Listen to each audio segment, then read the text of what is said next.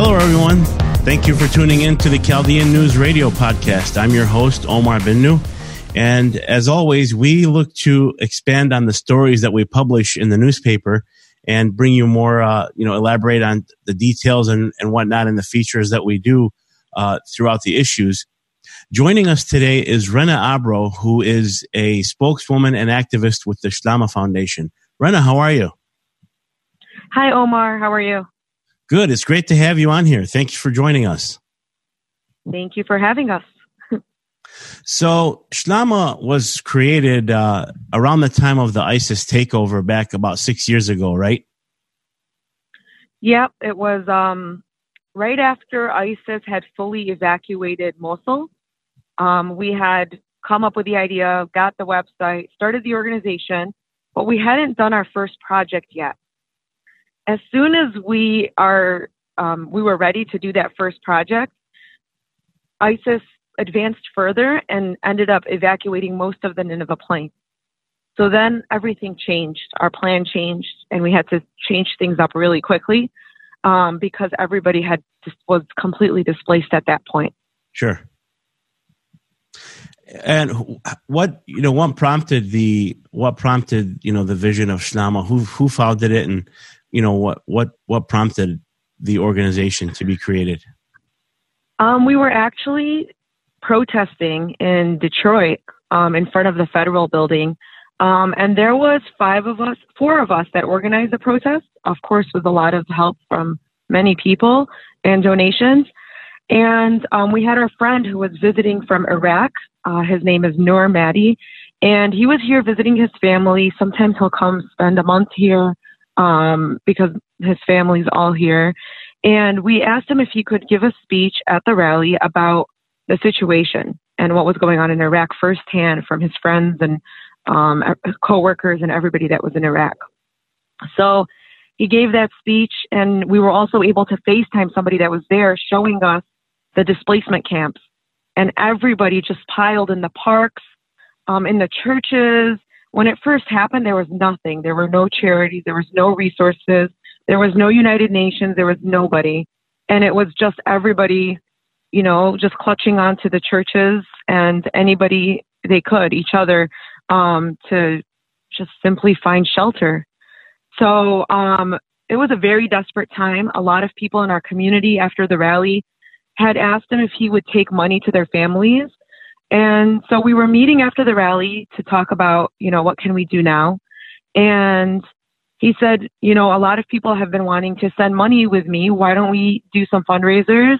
And I can help just random people that are just out there in the park that need blankets, whatever people need. We'll just try to help them and make their lives easier. So we said, there's just one issue. And he said, what's that? We said, trust. We have a trust issue. So Iraq was ranked one of the most corrupt countries on Transparency International. And so, everybody rightly has trust issues. We're not just saying because everybody's a scammer. So, we thought about that and we were like, well, that's not right. We can't not help just because there's trust issues. We need to see what the problem is and try to solve it. So we brainstormed until we came up with every single way we could show where the money was going. And then we said, okay, we're ready. Let's do it now.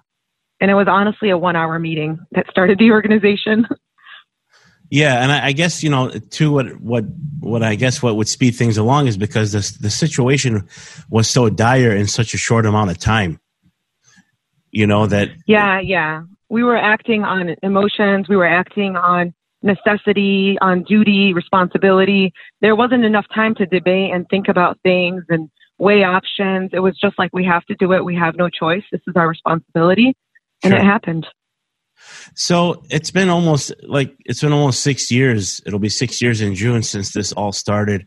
What are some of the projects that Shlama has done, in those 6 years? Oh, a lot. It's been a roller coaster. We started off doing only emergency response, which was anything people needed to survive, like specific medicines, like heart medications. That was before Mercy was founded. We were doing a little bit more medicine. And then we ended up doing like anything, helping people get heaters, food for large groups of people that the church was trying to take care of, or anything that came our way. That was all emergency response. People urgently needed it for survival. And we weren't the only ones at this point.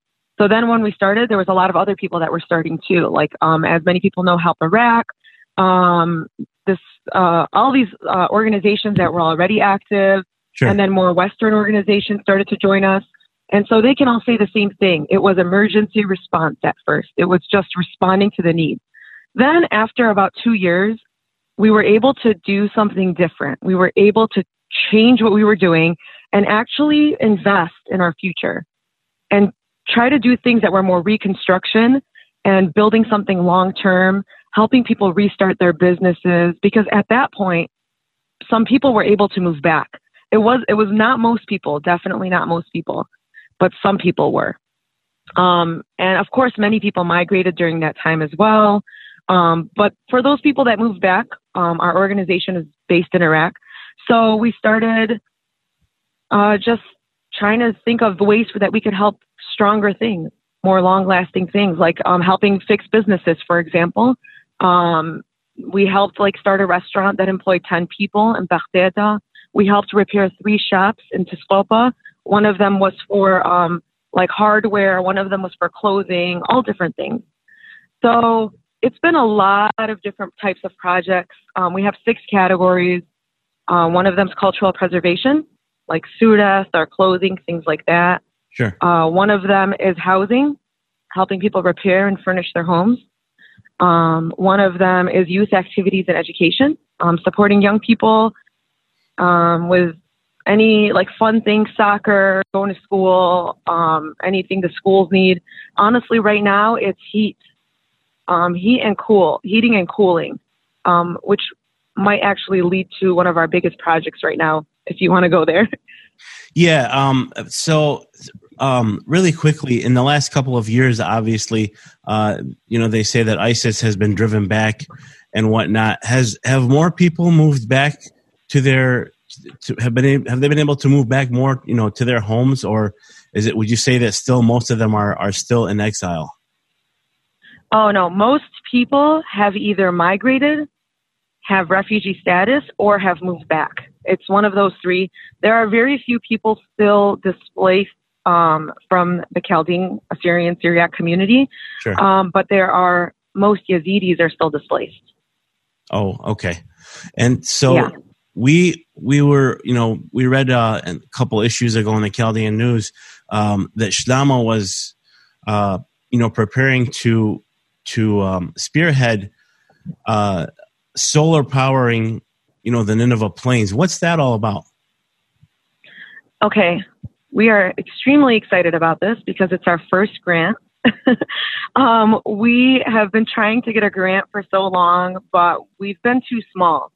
And we haven't been qualified enough to receive these larger grants, especially the ones offered by the United States.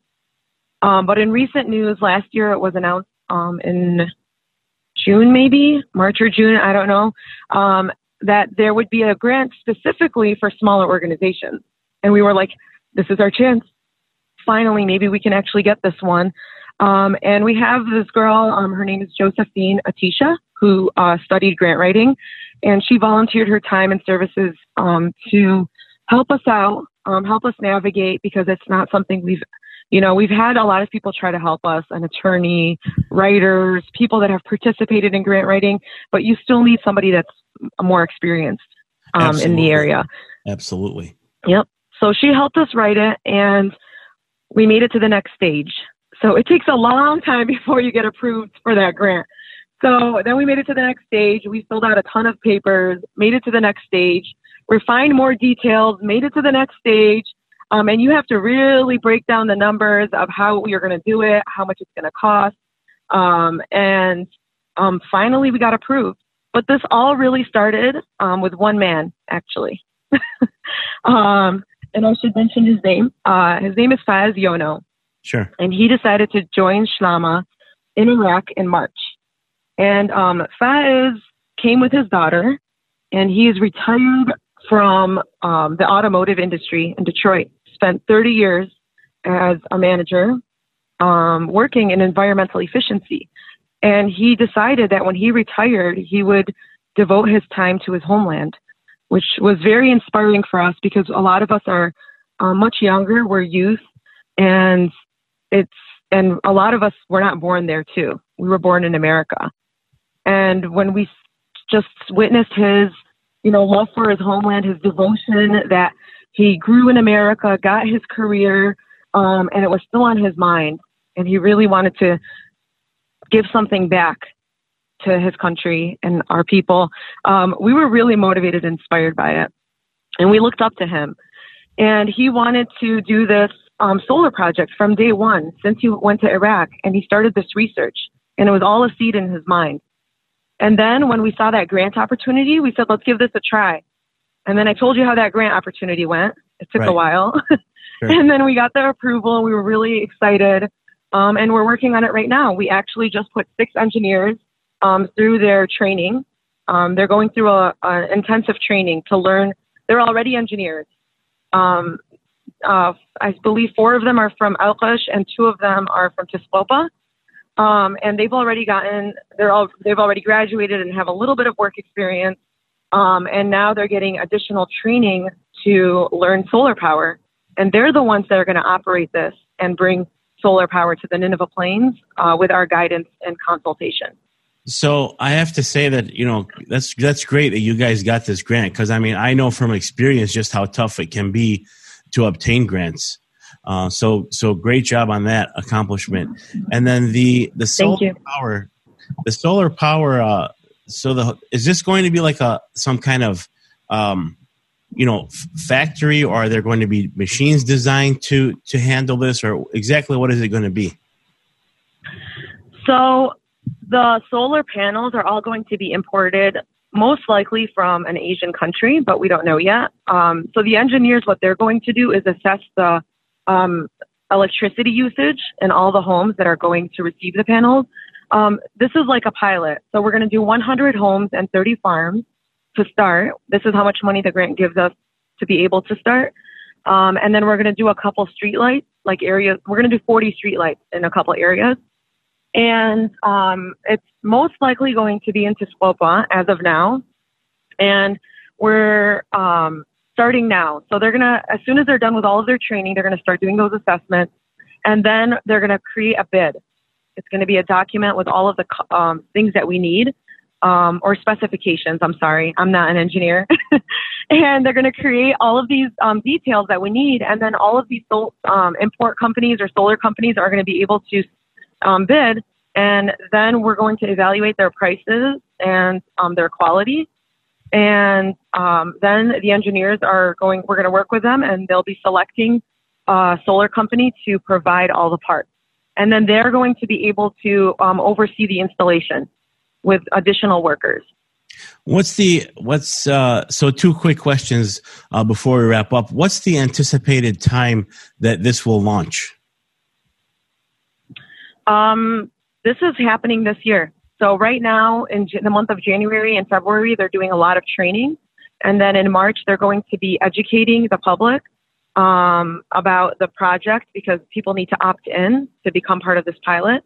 So something we didn't talk about, and I'll briefly go over, is there's a serious electricity problem in Iraq. It's one of the biggest problems. One of the top projects we're always doing is filling generators. Sure. So generators over there are very unhealthy. And also SOPAs. You know what a SOPA is? No. It's like a space heater that is powered by gas. It's like a little heater that's powered by gas, and SOPAs and generators are dangerous. They emit toxic fumes. It's like turning your car in your garage and leaving the garage closed, basically. Wow. So when they use those, they have to leave the windows open if they use them inside their house, and they're toxic and they're dangerous. And people in Iraq are starting to realize this. There was, unfortunately, a recent death from somebody leaving it on overnight and not closing the window. And so these people need to stop using these. And even when we went to Iraq, we stayed in Alqosh for part of our trip. Mm-hmm. I'm Tukib Nasa, by the way. I just want to throw that out there. Yeah. But there was a little rivalry, but I definitely have a lot of love for Elkush and their hospitality and how welcoming they were to us. Sure. And the pacha they fed us. Nice. Was it red or white? It was white. It was white. Okay. So these slopas are very dangerous. We don't want families to use them. The generators are emitting black smoke. But when we stayed in Elkush, what I was going to say is that they gave us a schedule of when the electricity would be on. And it was cold. It was in March and it was cold at night. And so there were certain periods of time in the night. If you don't have enough money to power the generator or extra electricity or gas, then you're just going to be really cold. So this is the issue that we all saw. We all experienced it, and we want to solve it. And it's really important that we focus efforts on infrastructure for everybody that's, focused on Iraq, trying to improve it and work on it.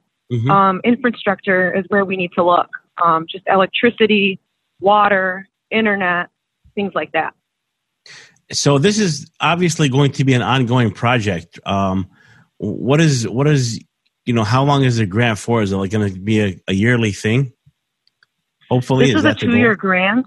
Oh, great! Yeah. So this grant is 2 years long, but also we're supposed to end this grant with a sustainable business. So a business that continues operating and makes its own money and keeps functioning without the grant. So it's actually great that they require that because they don't want to just, do solar panels, leave them there, and then after 10 years, maybe they're going to malfunction and there's going to be nobody to repair them or replace them or anything like that. So USAID insisted that we have a plan for it to keep going after this grant, which was really good, actually. Great. And I'm sure you guys have already laid the blueprints down for that plan or are in the works, right?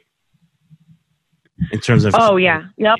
We have found experts in our community who have experience in not only solar power, but importing and exporting, anything, even legal, like whatever help we can get. And mind you, everyone has been a volunteer. So we've just been very blessed, honestly.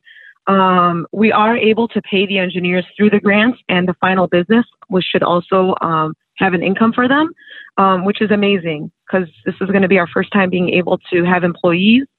Even though it's going to go off on its own from Shnama, it's our goal. And it's all about unity, working together. Every organization should be working together and supporting each other however they can. So we're very happy about this. Well, it sounds like you guys are doing excellent work. And again, congratulations on the grant. I know they're hard to get. And it was great having you on here, Rena. Thanks for being on here with us. Thank you so much for the invitation. It was quick, but it was a good talk. Thank you. And good luck to you guys. Thank you.